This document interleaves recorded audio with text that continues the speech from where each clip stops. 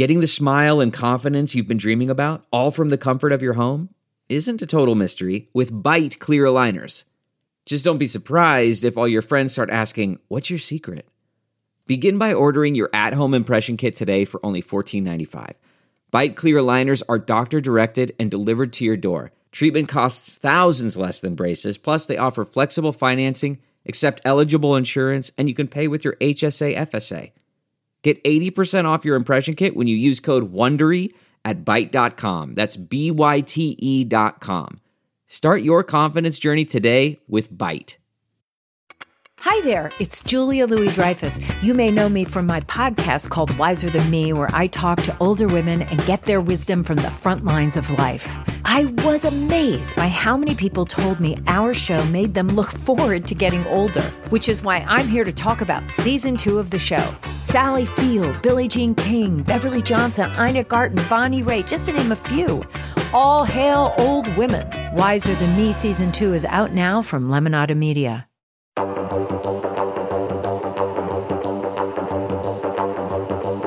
Hello, everyone, and welcome back to Rotten Tomatoes is Wrong. It's your girl, Jacqueline. I'm here alongside my favorite person to talk movies with, Mr. Mark Ellis. And we're in studio. We did it 2 weeks in a row thus far. It's an unbroken streak. We have not burned the building down yet. Surprisingly. Although the characters in the movie we're talking about today probably already would have set fire, incorporating some stunt. There would have been samurai swords. There would have been one of them burying the other one. Yeah. This is one of the all-time most anticipated episodes ever for this show. For me, anyway, Jacqueline. And for me as well. Look, I remember the first day my boss, Joel, messaged me at the time, and he was like, "Hey, I think we're going to do a podcast based on the book." And the book was, how to embrace your rotten movies that we love. And Step Brothers, cult classic, underrated gems and films that are so good, is the cover of this one. It made the cover. Rotten Tomatoes, rotten movies we love. And honestly, the fact that we haven't done this yet is just so surprising to me. But I'm so glad we're finally going to get to talk Step Brothers with the guy who I think the very first time I met him made a joke about the Catalina wine mixer. I'm not at all thinking that. I think it's on videos at his former employers. I think you can check this out. Mr. Hal Rudnick, comedian, co-host of the Binge Boys podcast with Lon Harris, another friend of the pod. And I will also say one of the best stand-up improvisers. He still teaches classes here in LA. Mr. Hal Rudnick, sir, welcome to the pod. Damn good to be here. The only other place I'd rather be is the Catalina wine mixer, getting drunk on wine, flying helicopters, playing Billy Joel covers. Oh, my goodness.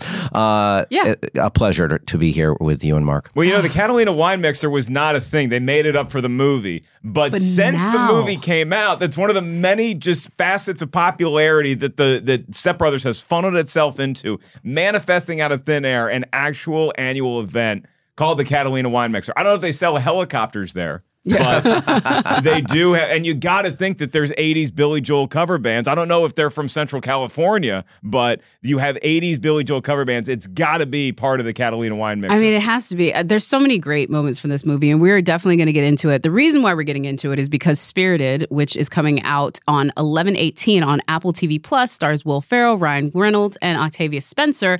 This is sort of our way to talk about a great Will Ferrell movie that we love. And there have been tons of requests for it.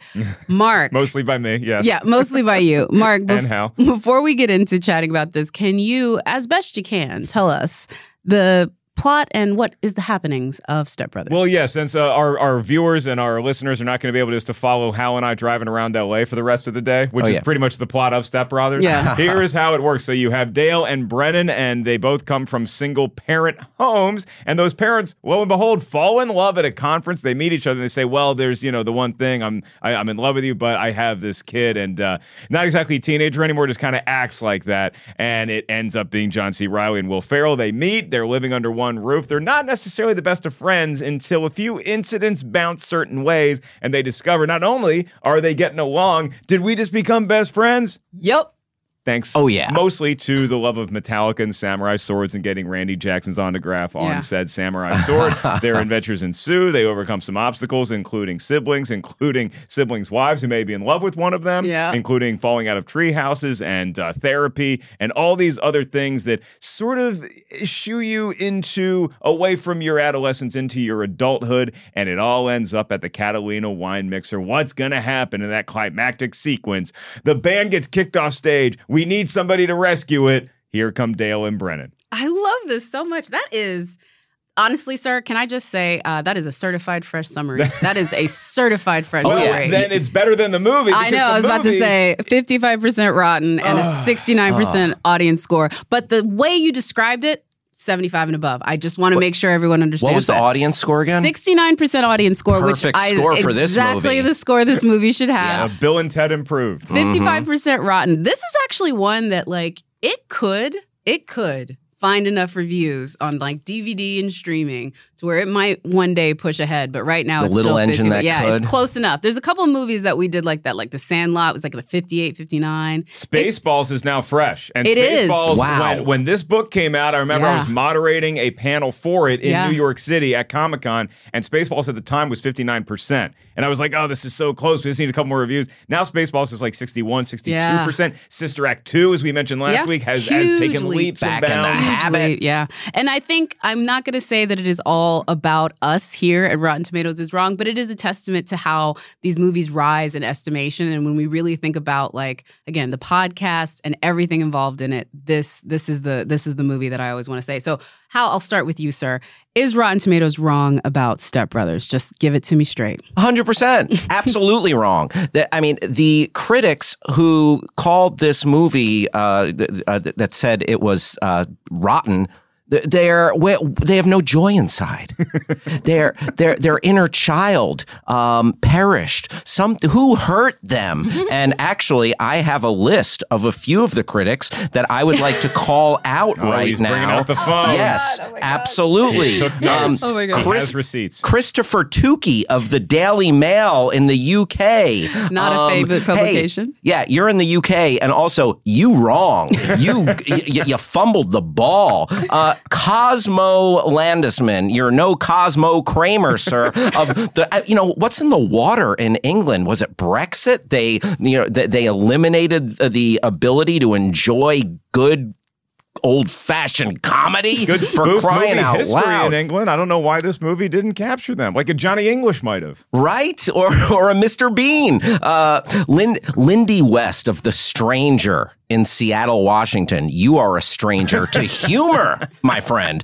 Michael Smith of Tulsa World. Oklahoma's okay, but your take on Step Brothers is not. Before you get the entire critical community to hate us. I don't care. I am here I brought receipts. I'm calling it out. I am going scorched earth. Rotten Tomatoes is damn funny. I love this so much. Mark, very quickly, I'm just going to take your quick take on this one before we go into Tim. Is Rotten Tomatoes Here's wrong? 10 critics that I would like to call out by name.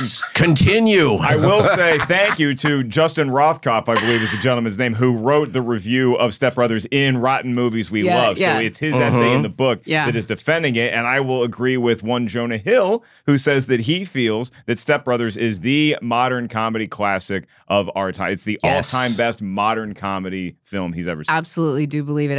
And to me, like, Blues Brothers. This is the Blues Brothers of our generation. Just that perfect comedy movie that does the critics more. Didn't care about it, but it just keeps on chugling throughout the generation. I like it. And so I agree with that. But let's not just imagine what the critics were saying. Let's go ahead and turn it to our favorite segment. Our review curation manager, it's Mr. Tim Ryan. 2 Minutes with Tim. Take it away.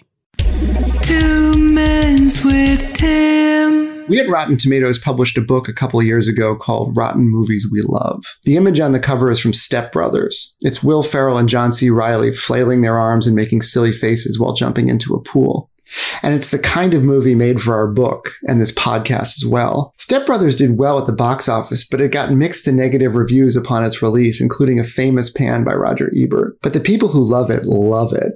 and its stature has grown over the years. Of course, critics can never be sure how a film will be embraced by an audience, and even its fans would admit the movie can be silly and juvenile. But in his essay about Step Brothers in Rotten Movies We Love, Entertainment Weekly senior editor Joshua Rothkopf argued that there's more to that silliness and juvenilia than meets the eye. He wrote, asking us to accept these awkward boy men, and we do, through a stupefied veil of train wreck magnetism and the distant recognition of our own 12-year-old selves, Step Brothers ends up making a mockery of adulthood, and that's quietly radical. Step Brothers is rotten at 55% on the Tomato Meter with 203 reviews, and it has a 67% audience score. So what did the critics have to say? In a rotten review, Joe Morgenstern of the Wall Street Journal wrote, "There's a good subject for satire here, the extended adolescence of American kids. But satire presupposes maturity, or at least some perspective." However, in a fresh review, Matt Weitz of the Dallas Morning News wrote, "The engine that drives this flick is the chemistry between Mr. Riley and Mr. Farrell. The two obviously delight in each other's company, and it feels good and it's funny to watch." The Rotten Tomatoes critics' consensus reads, "Step Brothers indulges in a cheerfully relentless immaturity that will quickly turn off viewers unamused by Farrell and Riley, and delight those who find their antics hilarious." So that's Step Brothers. Let's kick it back to Jacqueline and Mark, each of whom have been called the songbird of their generation by people who've heard them. That good. Back to you. Tim, I just love hearing his voice. I love the fact that we're back in studio, and I really, really love that we're talking about this movie. But do we even care what the critics like? We've already established we don't care about what they say on this particular one, but there were some critics who liked it, and I do appreciate that Tim calls them out as well. Yeah, and I feel like the problem with comedy is that it's more so than any other genre. It's the beauty is in the eye of the beholder, right? Yeah. And I will admit, once we get into movie talk, that I had my own misgivings about Step Brothers when the movie was being advertised. So I wasn't sure how this movie was going to play out. But like anything else, we like having our opinion validated. And so when we'd watch sitcoms back in the day, your Friends, your Martin, your Seinfeld, you heard a studio audience laugh, and that made us feel like, oh, okay, now that ratifies that what I think is funny with the masses. And so when you see a movie that's well reviewed, it's a comedy. Doesn't matter what comedy it is. It could be something like Bridesmaids, like Monty Python and the Holy Grail. It's like, oh, I'm glad the critics are on the same page. It makes you feel validated. I just don't feel validated by the rotten score for Step Brothers. Yeah, I would say, this comedy is subjective, and, a lot of comedy can be an acquired taste. And this movie, it is lowbrow comedy, much of it. It's not Armando Iannucci's In the Loop. It's not peak Albert Brooks or something like that. It's not Defending Your Life. But it goes for it. It commits. And it's in a proud tradition. I think you can hearken back to people like, Jerry Lewis, Peter Sellers in the Pink Panther movies, Steve Martin in The Jerk, Pee Wee Herman, Pee-wee's Big Adventure, like goofy, doofus, goofing around characters. And they have the pedal to the metal playing those archetypes in this movie. There's sometimes when committing to the bit is good, sometimes when it's bad. And unfortunately, a comedian only knows it in his rearview mirror. But I do appreciate that this is one of the good examples. And with that, let's go ahead and take it on to our movie talk, where we can break down just all of the incredible quotes and all the iconic scenes. Brian, cue the music. And we are back. Okay, Hal, I'm going to start with you, sir. When did you first see Step Brothers? Because I did not see this one in the theaters. Okay, this is weird. I'm not proud to admit this because I didn't see it in the theaters either. I saw it in bits and pieces on cable. I would just join it. I would just jump in. Like it would be a moving train and I'd grab on and I'm like, oh yeah, I'm in. I'm along for the ride. And finally, I kind of pieced it together and now I've watched it in its entirety. But I just knew, like, you could jump. It's one of those movies like Goodfellas where you can just hop in anywhere and it's like, you know what? This is too good to leave. It was like joining a classic episode of Saturday Night Live already in progress, where you just knew the next sketch was going to kill, and you didn't necessarily need any connective tissue with the plot, because there is a plot here, as I aptly described when we kicked off the show, but it's not that necessary to just have laughs, because you can put on, for instance, one of the most watched scenes from this film on YouTube, I think it's got like 15 million views on its own, is the Sweet Child of Mine rendition by Adam Scott, who plays the brother, the asshole brother and his family. Yes. He just makes them perform it perfectly to a T. And it's just, that's funny, independent of anything else going on. Watching Dale and Brennan go at it is funny. Watching Richard Jenkins and Mary Steenburgen, who are the parents in this movie, very undervalued, I would say, as straight men, comedic forces in this movie too. Absolutely. So there's so much, and it's funny that neither one of y'all saw this in theaters because neither did I. Wow. I came to it the same way Hal Rudnick did, where you just see bits and pieces. You're like, this is really funny. And I was apprehensive about this film because I think Anchorman's a great movie. Okay, Anchorman and Anchorman: The Legend Continues, for that matter. I think they're both very funny.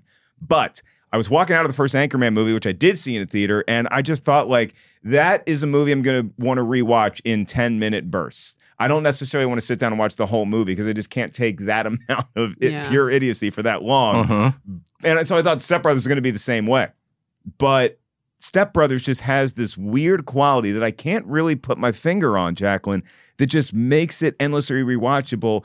And you want to start at the beginning and you want to go on this full journey. I don't exactly know why, but man, I care about these people. Well, against all odds. I mean, look, so I didn't see it the way that you guys saw it. I actually saw it in an even stranger setting, which is that I think it was 4 years later for me, or 3 years later in 2010 is when I moved back from Dallas back to Austin. And that weekend, I did not have a couch. I did not have anything. I had a bed and I had a room.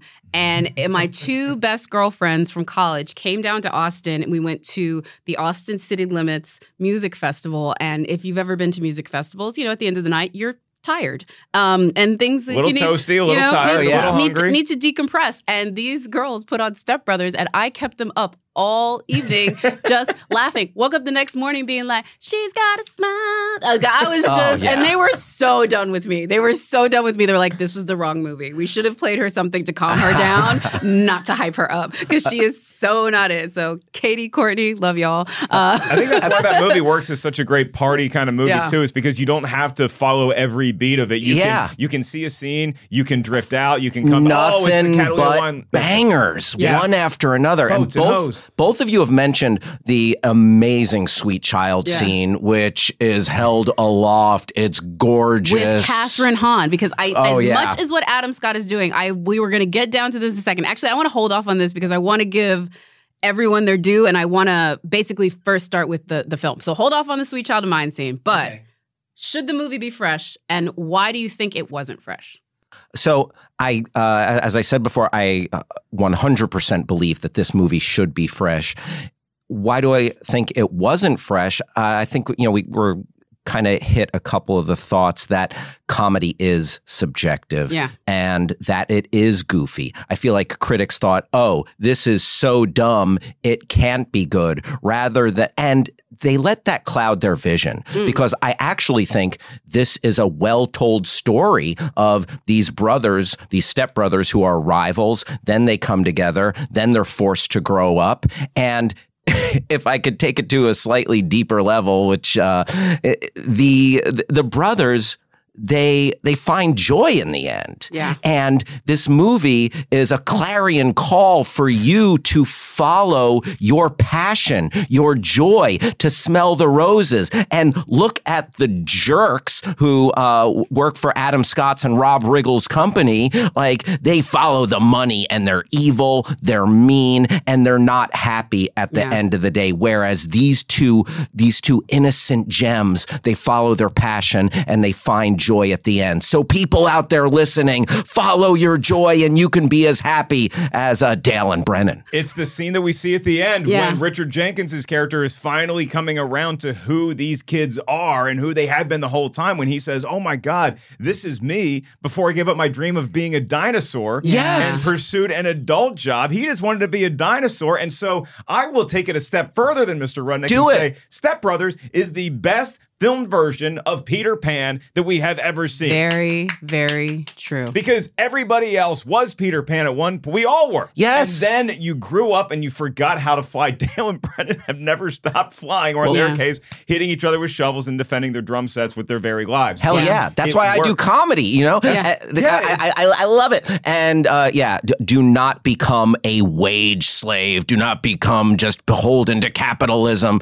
You know what? Give up all your worldly possessions Yes, and go full Dale and Brennan, everybody. I mean, can I just be like the woman at the table to say cautionary tale? There's an entire generation of men who followed this advice too carefully, did not go to therapy, and now we have the dating situations that we have now. Just remember, do all the things that you guys did, That's but very remember, accurate. these two guys were also in therapy when they decided to do that. Yes, so get in chase your touch. dreams, but get a good therapist. But you know what this movie is, though? This movie is like the more modern Good day point. version of Wall Street. Yeah. Where you had a character who you're not necessarily supposed to be modeling your life after, but they're so charismatic or they're so funny in the case of Step Brothers that everybody after Wall Street came out wanted to be like Michael Douglas, even though Gordon Gekko is clearly the villain of the movie. Yes. That movie came out, Pat Riley starts slicking his hair back on the Lakers sideline. Everybody wanted to look like that. That's and true. so Step Brothers comes out and it's like, oh, this is the way. It's not necessarily the way to model your life, but it is a nice reminder to keep some of that youthful joy that you had and try to bring it to adulthood. But the other thing about this movie, and the reason why I think it's rotten, according to the critics still,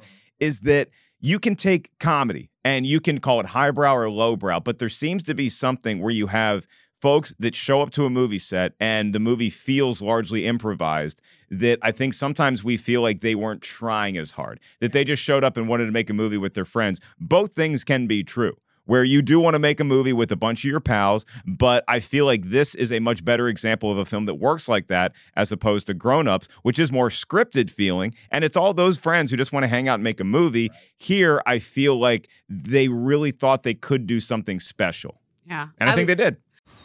Man, that sunset is gorgeous. Grill, patio, sunset. Hard to get better than that. Unless you're browsing Carvana's inventory while you soak it all in. Oh, burger time.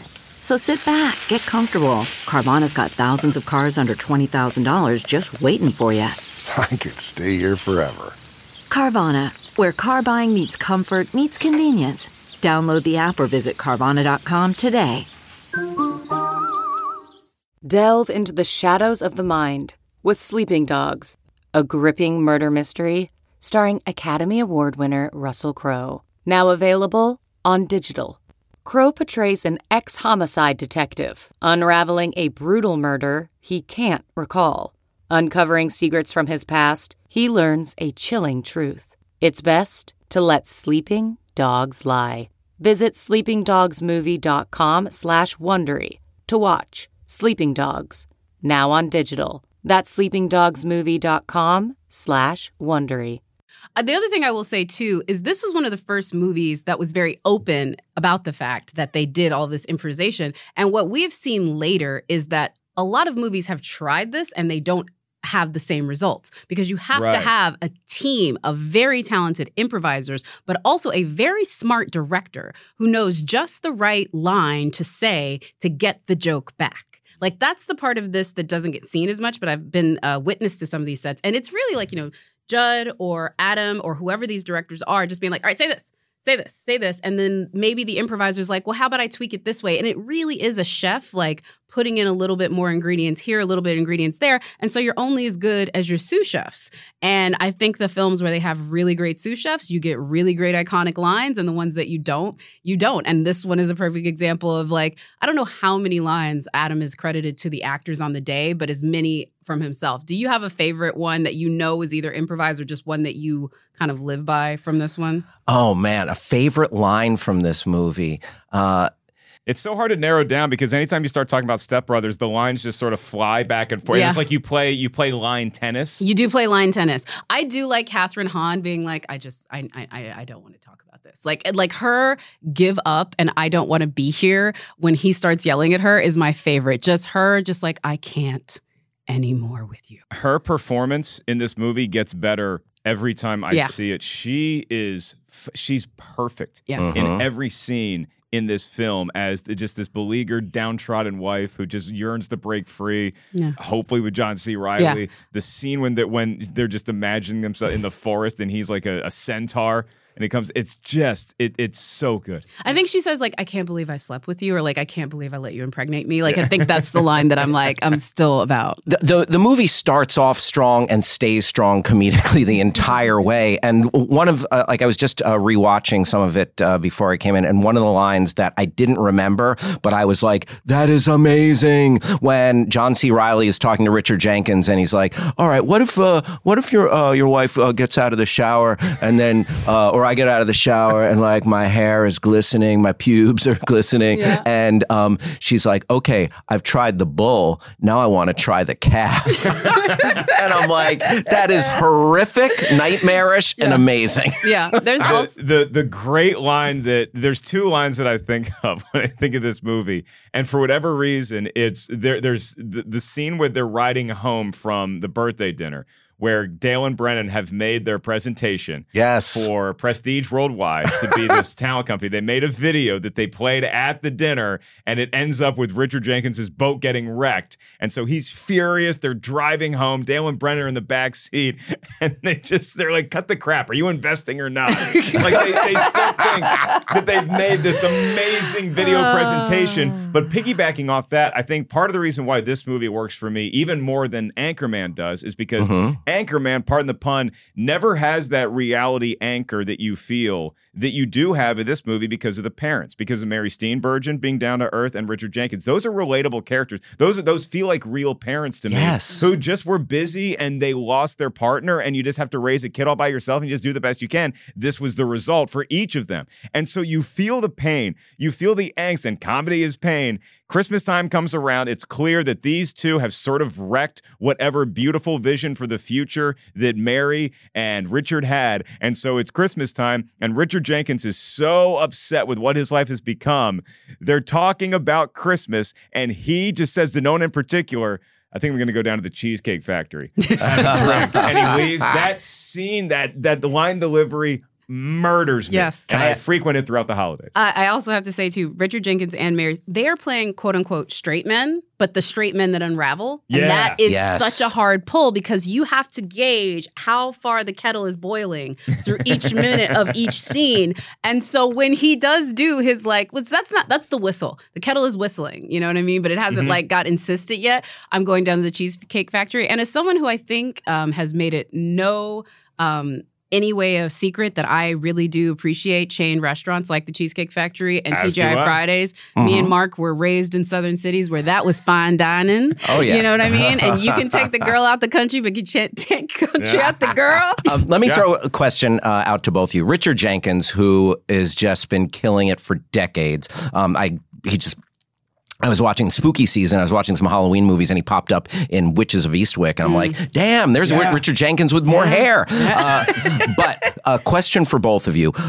He plays a disappointed father in this film. He's also a different kind of disappointed father in the Netflix miniseries Dahmer.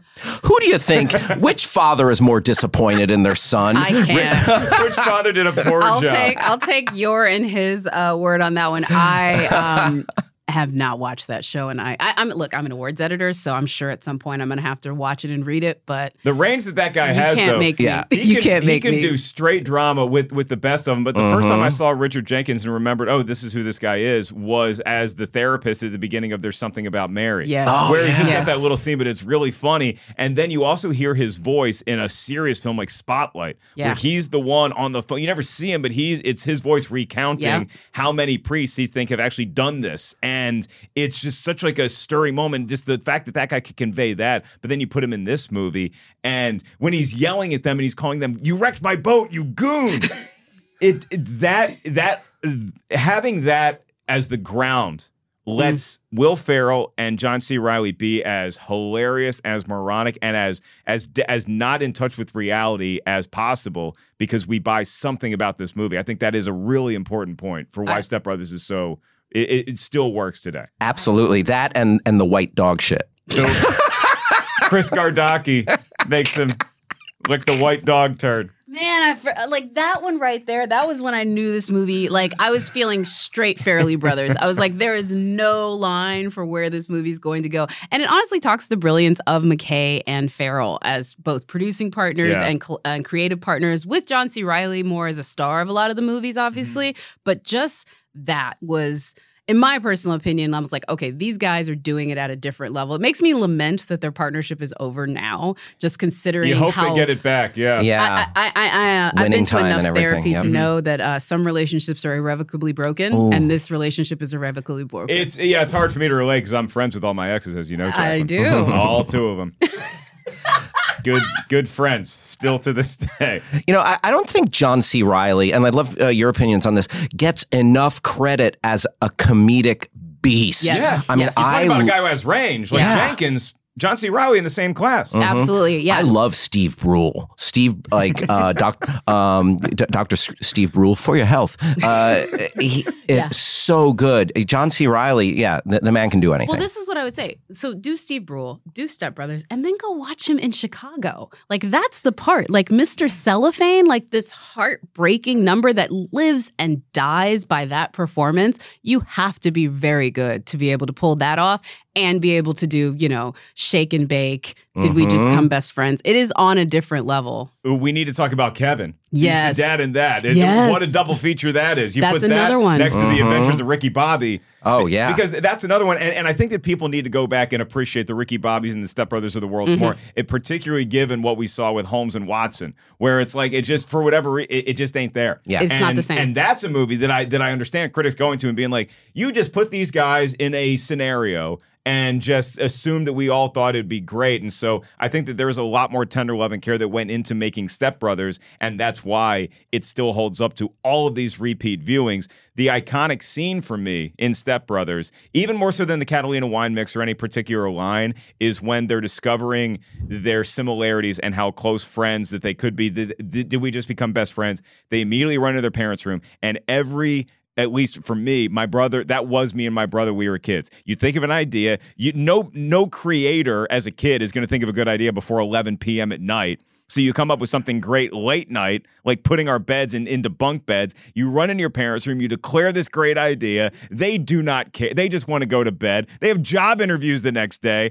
And so their parents are like, yeah, whatever. They make their bunk beds. There's so much more room for aerobics. They crash in. And activities. And activities. Yeah. And it simplifies, men are dumb animals. And it really simplifies, but it typifies the connection that guys can have, like the simplicity of it. Like, you like fantasy football? I like fantasy football. You like the Avengers? I like the Avengers. Let's hang. Yeah. Let's drink brewski. I think earlier, Jacqueline brought up a great point in talking about these dudes not being in touch with their feelings, the failure to launch aspect of these guys. And, that kind of triggers in my mind. There was like one scene, thinking back on the film, that I feel like really didn't age well to me. And it's when Will Ferrell is sitting with his therapist, Andrea Savage, and he's really trying to like sexualize her and like take the relationship to the next level. I'm like, that didn't quite age well. Just it doesn't dudes. age well, but it's very accurate. Most men fall in love with their female therapist. It's actually like a very common thing, because basically this is the first woman that they've ever interacted with on an intimately emotional level. Yeah, she's asking them questions they've never heard.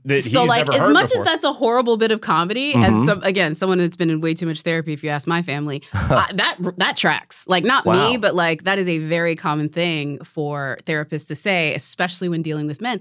They haven't had anyone ask them about their feelings since they were 4. And like the last person to do it was their mom. It's like a transference thing. It's like it's not saying that the scene holds up better because of it. It's not something that I think you can portray to wider audiences without that level of nuance.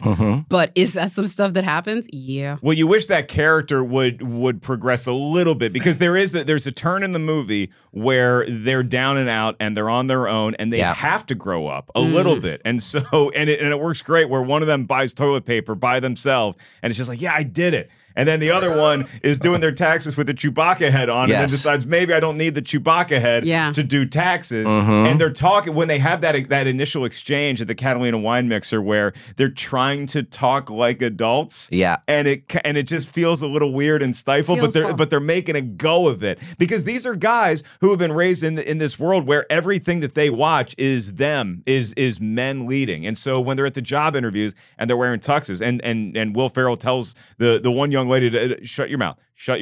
You sound so. That's just the way that they grew up thinking. This is how you talk. Yep. You know, you could watch a James Bond movie in the 60s and then you can go to a job interview and feel like, oh, is that not how I'm supposed to act as a debonair man about town? It's the thing about the movie that I really want people to not forget as they get. The reason why this movie is so iconic, the reason why it lives in our hearts and minds, is not because these were two buffoons doing buffoonery. It's because they gather some emotional intelligence by the end of it and realize the havoc that they're wreaking on their families. And like, if it's just two buffoons, it's funny, but it's not something but that you you're gonna can't root follow for. the movie. And I think that's Hal's Yeah. point where you'd see scenes of it on TV, and then you're like, I'm laughing at this particular moment, and it works great as a sketch in the same way that Anchorman does. But that's why I feel like this is a better film than Anchorman. There's an evolution here. The characters grow, and there's a timeline of that relationship that helps you follow the movie for and sure. I would say the second Anchorman is the better example of that. Like the second Anchorman, you see more growth from Ron Burgundy than you do in the first. You know what I mean? And I think that's indicative of these collaborations between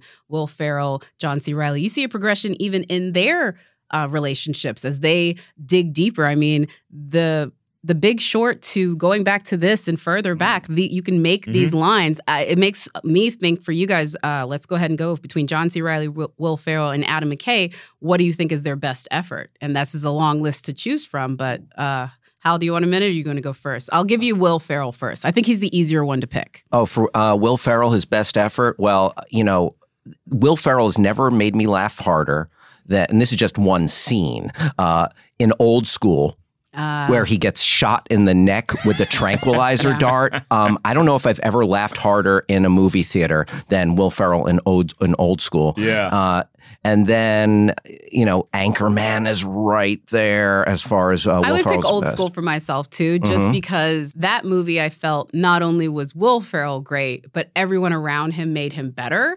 And they were also – look, you got Luke with the, you go home early, you take the early flight home. Like, he gets a comedic moment like that. I feel like everybody gets their best comedic work. Vince Vaughn, that top Swingers, which to me, I always thought that would be his best work. Old School hits so hard right out of the gate, too, with that wedding scene where Vince Vaughn is actively trying to talk him out of getting married as she's walking down the aisle. And it was just such a shocking opening. Then you get the reception with the Dan Band and seeing Will Ferrell in that movie. I think that movie, it sticks out in all of our heads when we saw it, because I saw that one in a theater.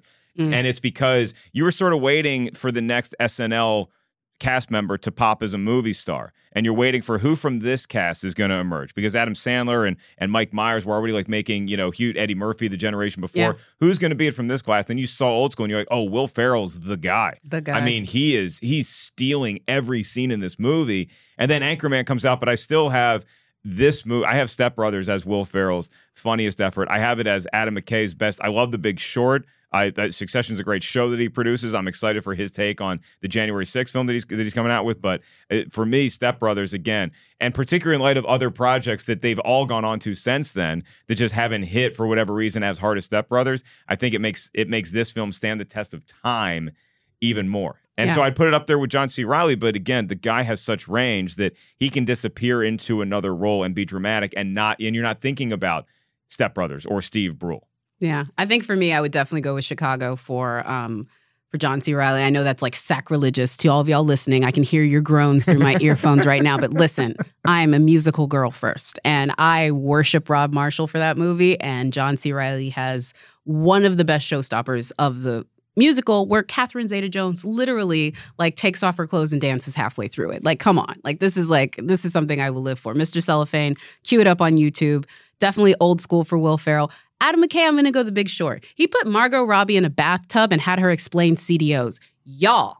Yeah. That is genius. Pretty good way to learn about economics. Exactly. Yeah, he sort of defined his voice and his take on serious, on more serious subject matter. Also, I think Vice is underrated. Christian Bale's performance, I think he should have won over Rami Malek, the Academy Award that year. I would agree with you on that one. But, and for John C. Reilly, Steve Brule is my spirit animal. Steve Brule, I just, I vibe with him so hard. So. I absolutely see that. I'll give some love to another movie that I think is unfairly rotten and it was just kind of missed in theaters, but it's found a cult following since, is Walk Hard. Yes. Oh, yes. He's the perfect casting for that Johnny Cash type character, but it's also such a goofy, spoof, ridiculous comedy, but he owns every scene, and it's the commitment. I mean, you see the commitment from him and Will Ferrell to just make these characters feel 3D, even though clearly you just read it and you're like, these are just two buffoons. Why do we even care about it? They're inhabiting it with authentic emotion. It may be from a bygone era. It may be very adolescent or even infantile, but it's still, you feel that they actually care, that they're actually good people at heart. Yeah, I will say it's not an era gone by. I just, this past weekend, little name drop, moderated the press conference for Weird. And so it was like Weird Al, really? Yeah. Daniel Radcliffe. And that movie is in the vein of Dewey Walks, but takes it to a totally another level in the best of ways. It's such a, like when you mentioned Dewey Cox Walk Hard, I definitely thought about that because this idea of a parody biopic, but still, I think you can see the reality that they spoof off of, and that's the best part. But let me ask y'all something, because it feels like these films that are mostly improvised or feel that they lean heavily on improvisation, whether it's this, whether it's Pop Star or is anything else that would Walk Hard. It feels like those get unfairly maligned by critics, yet shows like Curb Your Enthusiasm, which I find hysterical, and it's largely improv as well, feels like that gets lauded by critics. So where's the disconnect there? Like, I guess I need somebody, I've been doing stand-up for 15 years, I need somebody to explain to me why Curb Your Enthusiasm is more highbrow or feels more highbrow than Step Brothers. I think Hal can speak to this one because of the medium. Like, sitcoms are theater and movies aren't. And so I think people, like, for me personally, I feel like the reason why they do it with the shows is because the concept of like sitcoms as we see them is like an audience situation, watching it, laugh track type stuff. That's theater. That's what that's intended to be. Whereas in movies, it's such a longer setup for that sort of like vaudeville type comedy call back. It can seem cheap on the bigger setting. And I think, Also, I feel like the meta nature of Curb Your Enthusiasm, that Larry David is spoofing his own persona, adds a level of thoughtfulness perhaps to it. And you feel a little bit like a voyeur watching it. Like, oh, is Larry David really friends with Ted Danson? And is his agent really similar to Jeff Garland's big like lout? So there's something about that. And then it's the longevity of it and the heights it reached with like the Seinfeld season where they brought the cast members back. So Curb Your Enthusiasm, I don't know like if you went back to the beginning, if it was beloved by critics the way it is now, but just the staying power and everything. Also, when you're talking about improvisation, Mike Leigh, the great director, he heavily works in improvisation, but because his is dramatic, it gets all sorts of nominations and stuff. Yeah. I mean, you mentioned the guy that did In the Loop. He also did Armando Iannucci. Yeah, Iannucci. He did Death to Stalin, a similar way of doing that one. Again, but when you're looking at it, I would put it to you this way. If you are asking the audience to be a voyeur on a ridiculous situation, it is much easier for that commitment because that's the way it was with Death to Stalin. You were peeking into this political environment, whereas in the more fantastical you make these characters and the rest, the less they feel like they're real. It's like you have to commit to the experience and they're not giving you enough, I think, to commit to. Right. And the meta nature of it, and I guess, and they're doing more, I guess, adult type things. Like they're going in Curb, they're going to dinner parties and they're going to functions, they're going to openings. Step Brothers, they're just sitting around watching Shark Week. Exactly. That's what I'm saying. Like there's more, like you have to get committed to the idea of these folks' story in a film. And so if it's just a disparate sort of a grouping of set pieces, it's not going to have the same effect as a sitcom, which is intended to be a disparate group of set pieces. I wonder that, this might be problematic, but are you at all watching these guys, Will Ferrell and John C. Reilly in this movie and wondering, like, are these guys slightly mentally ill? Are they off in some way? Like, I think the film does a fantastic job of walking that line without addressing it because clear there's some sort of repressed intelligence going on there because they are intelligent in their own unique way. But Forrest Gump, for instance, we see Forrest as a kid and we sort of learn what his IQ limitations are. We never really get that moment with these two, right? And so, but we do assume, I guess, in the back subconsciously that they went through some stuff. Yes. When they were kids, there's a reason why their mom and their dad respectively are single. Yeah. And so they went through some sort of trauma that was never treated because their parents didn't have time and they're just trying to work and make a living and get a boat to retire on. And so they can't, it's a single parent household. And that's a lot of work. And so there's no siblings to help kind of raise. And so I think that there is a lot of those questions and the movie does a beautiful job of maybe making us consider that in the back of our head, but we're having such a good time. And there's always another laugh coming around the corner that we never really fully have to put that thought in the forefront of our head. We can appreciate that there is an uncanny valley with these characters. We know they are hitting on a different frequency than the average person. And so there's a comedy that is built on that, but not explicitly said. That makes a lot of sense. Well put. I think. I will add this, though. 2008 was not just Step Brothers. There was enough going on that year as far as comedy. This was back when we would get like multiple big name comedies with big folks in it. Some are hits, some are misses. But I want you guys to maybe tell me if you have a film besides Step Brothers that you would say was like the best. Because I think all of us at this point would put Step Brothers at the top. But what is your number 2 amongst these? Get Smart, Tropic Thunder, You Don't Mess with the Zohan, Pineapple Express, Yes Man, Role Models, Baby Mama, House Bunny, Welcome Home, Roscoe Jenkins, Drillbit Taylor, The Love Guru, and Zach and Miri Make a Porno. Not those last 3. Not the last 3. Not the last 3. But there are, I think, at least 1 or 2 or 3 on here you could make a good argument speaking for. of problematic, Love Guru. Tropic Thunder. Oh, yeah. I mean, are we okay with Robert Downey Jr.? I think I was until he mentioned it before he introduced Black Panther.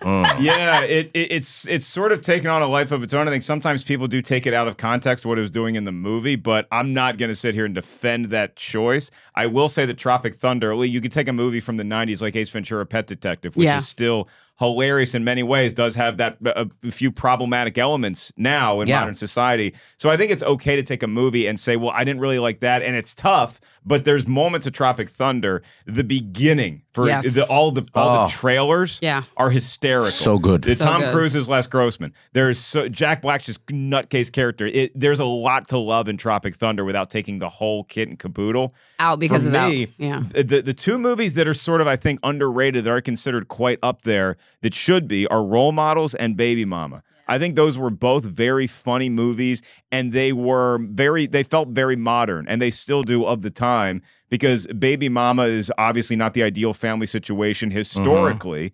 And then with something like Role Models, where it's these guys they were like me, like you never really wanted to even be around kids, and then you just have you fall into this plot.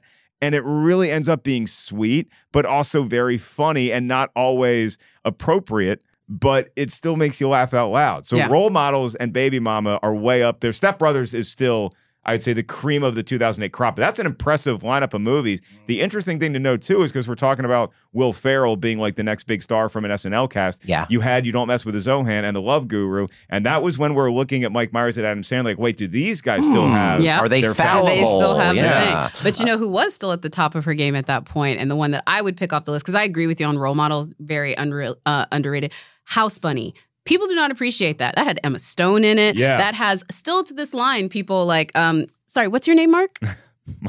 Mark. You know what I mean? Like, that's a joke that I will still talk about. I will still talk about that joke. Anna Faris? That's Anna Yeah, Faris, Anna back when Faris. she was the breadwinner and Chris Pratt still cared. But she is like, you go watch Just Friends too. She is such so an good. underrated. I think Catherine Hahn is now getting the recognition for what a genius she is. I don't think that Anna Faris has ever gotten the respect that she deserves for just how purely funny she can be. I just gotta shout out Pineapple Express. Yeah, James same. Franco notwithstanding, Pineapple Express brings it. It's so damn funny, and it's a combination of comedy and action.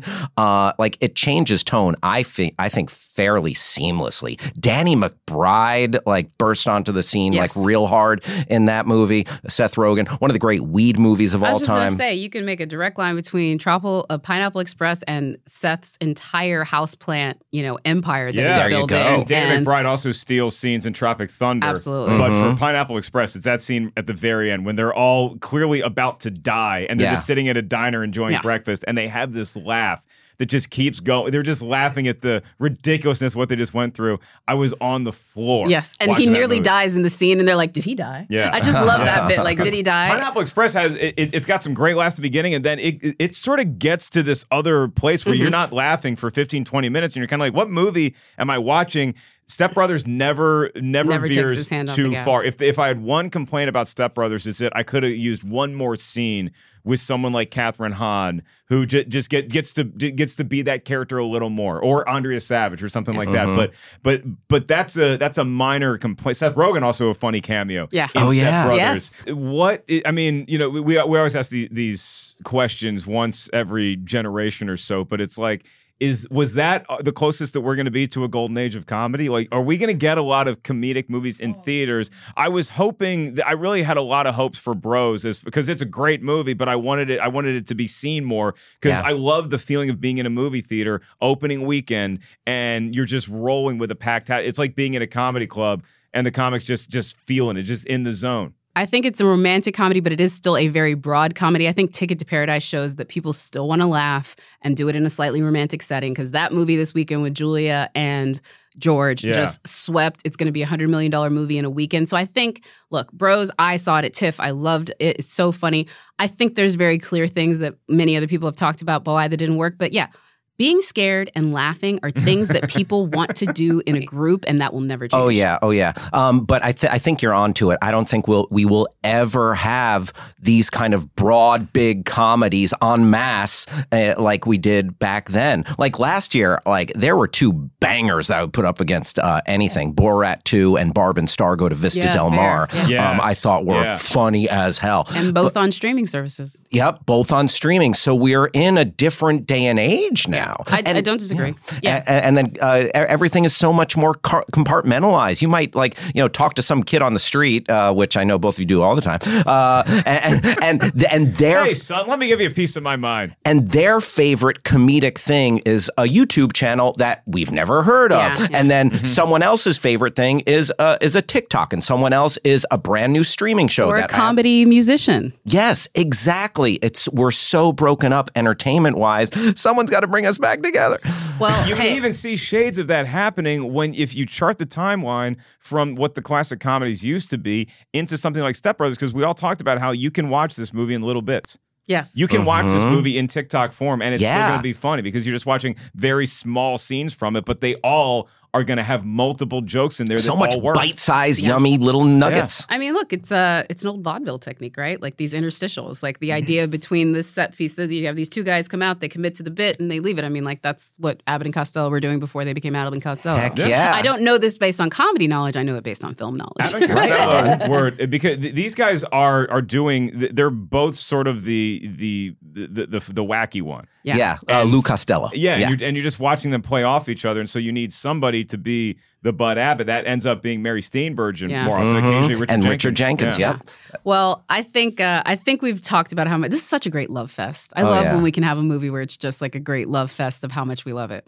I just want to mention one more scene. No, I was going to say, I was just about to say, what's your final thought on Step Brothers? Thank you. I can't leave without bringing up Will Ferrell singing "Let's Give Him Something to Talk About." Yes. And I sing that all the time. I was watching that with my wife, and we got in this habit of going back and forth saying "love, love, love," and just the earnestness. I love that scene. There's so much. It's just it's just full of goodness. This movie. Hal, thank you so much, sir. What a pleasure. Here. This was so much fun. I did want to ask you: is there anything that you want to tout where folks can find you? Go ahead and let us know. Absolutely. You can follow me on Twitter and Instagram at Hal Rudnick. If you Twitch at all, maybe see someone about that. And if you go on Twitch, you can follow me on twitch.tv/Hal Rudnick. And I'm also hosting a show called Fail Center on Pluto TV. So, a few different places where we can enjoy each other. The Binge Boys Tournament of Nerds. Yes. The guy just keeps cranking out quality content for you to see live, for you to put in your ears afterwards. Thank you, sir. sir. A jack of all trades. I do appreciate that. I'm going to ask you to give us one more trade, though, sir. If you can tell us your TV movie recommendation our fans should take a peek at, since you're the man in the know. Okay, so it's October, so I'm going to give you something spooky. There have been 11 different Hellraiser movies and like 3 good ones. So and the last one, I feel like it brings it. The Cenobites are just doing their Cenobite hijinks, and I really enjoyed the new Hellraiser on Hulu, Hellraiser 2022. Check it out. The perfect meal for your spooky season. Oh, I dig. All right, Mark, next week. What do we got? Yeah, next week, it looks like, well, first of all, we didn't have a mailbag this week, but don't let that dissuade you from letting us know. You don't forget to email us at RTisWrong@Rotten Tomatoes. We are quickly working through the list if I have anything to say about it. And next week, we're gonna get into the next season. We're gonna skip over. We're in spooky season right now, but the next season we're gonna Are we go going holiday? Yeah, we're going all the way. What? Jingle Jingling? all the way. Really? Yeah. Wow. Okay. Schwarzenegger, Sinbad. Yeah. That is it for this week on Rotten Tomatoes is Wrong. We will see you all next week. On behalf of Mr. Mark Ellis, Hal Rudnick, Mr. Brian Perez, we want to say thank y'all for listening, and we'll see y'all next time.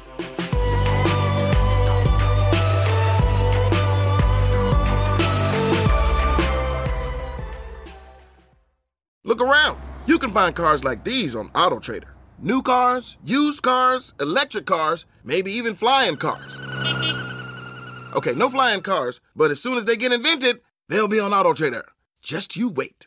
AutoTrader. Support for this podcast and the following message come from Corient. Corient provides wealth management services centered around you. They focus on exceeding your expectations and simplifying your life. Corient has been helping high achievers just like you enjoy their lives more fully, preserve their wealth, and provide for the people, causes, and communities they care about. As one of the largest integrated fee-only registered investment advisors in the U.S., Corient has deeply experienced teams in 23 strategic locations. Corient has extensive knowledge spanning the full spectrum of planning, investing, lending, and money management disciplines. Leverage Corient's exclusive network of experts to craft custom solutions designed to help you reach your financial goals, no matter how complex they may be. Real wealth requires real solutions. For more information, connect with a wealth advisor today at Corient.com. That's Corient.com. Corient.com.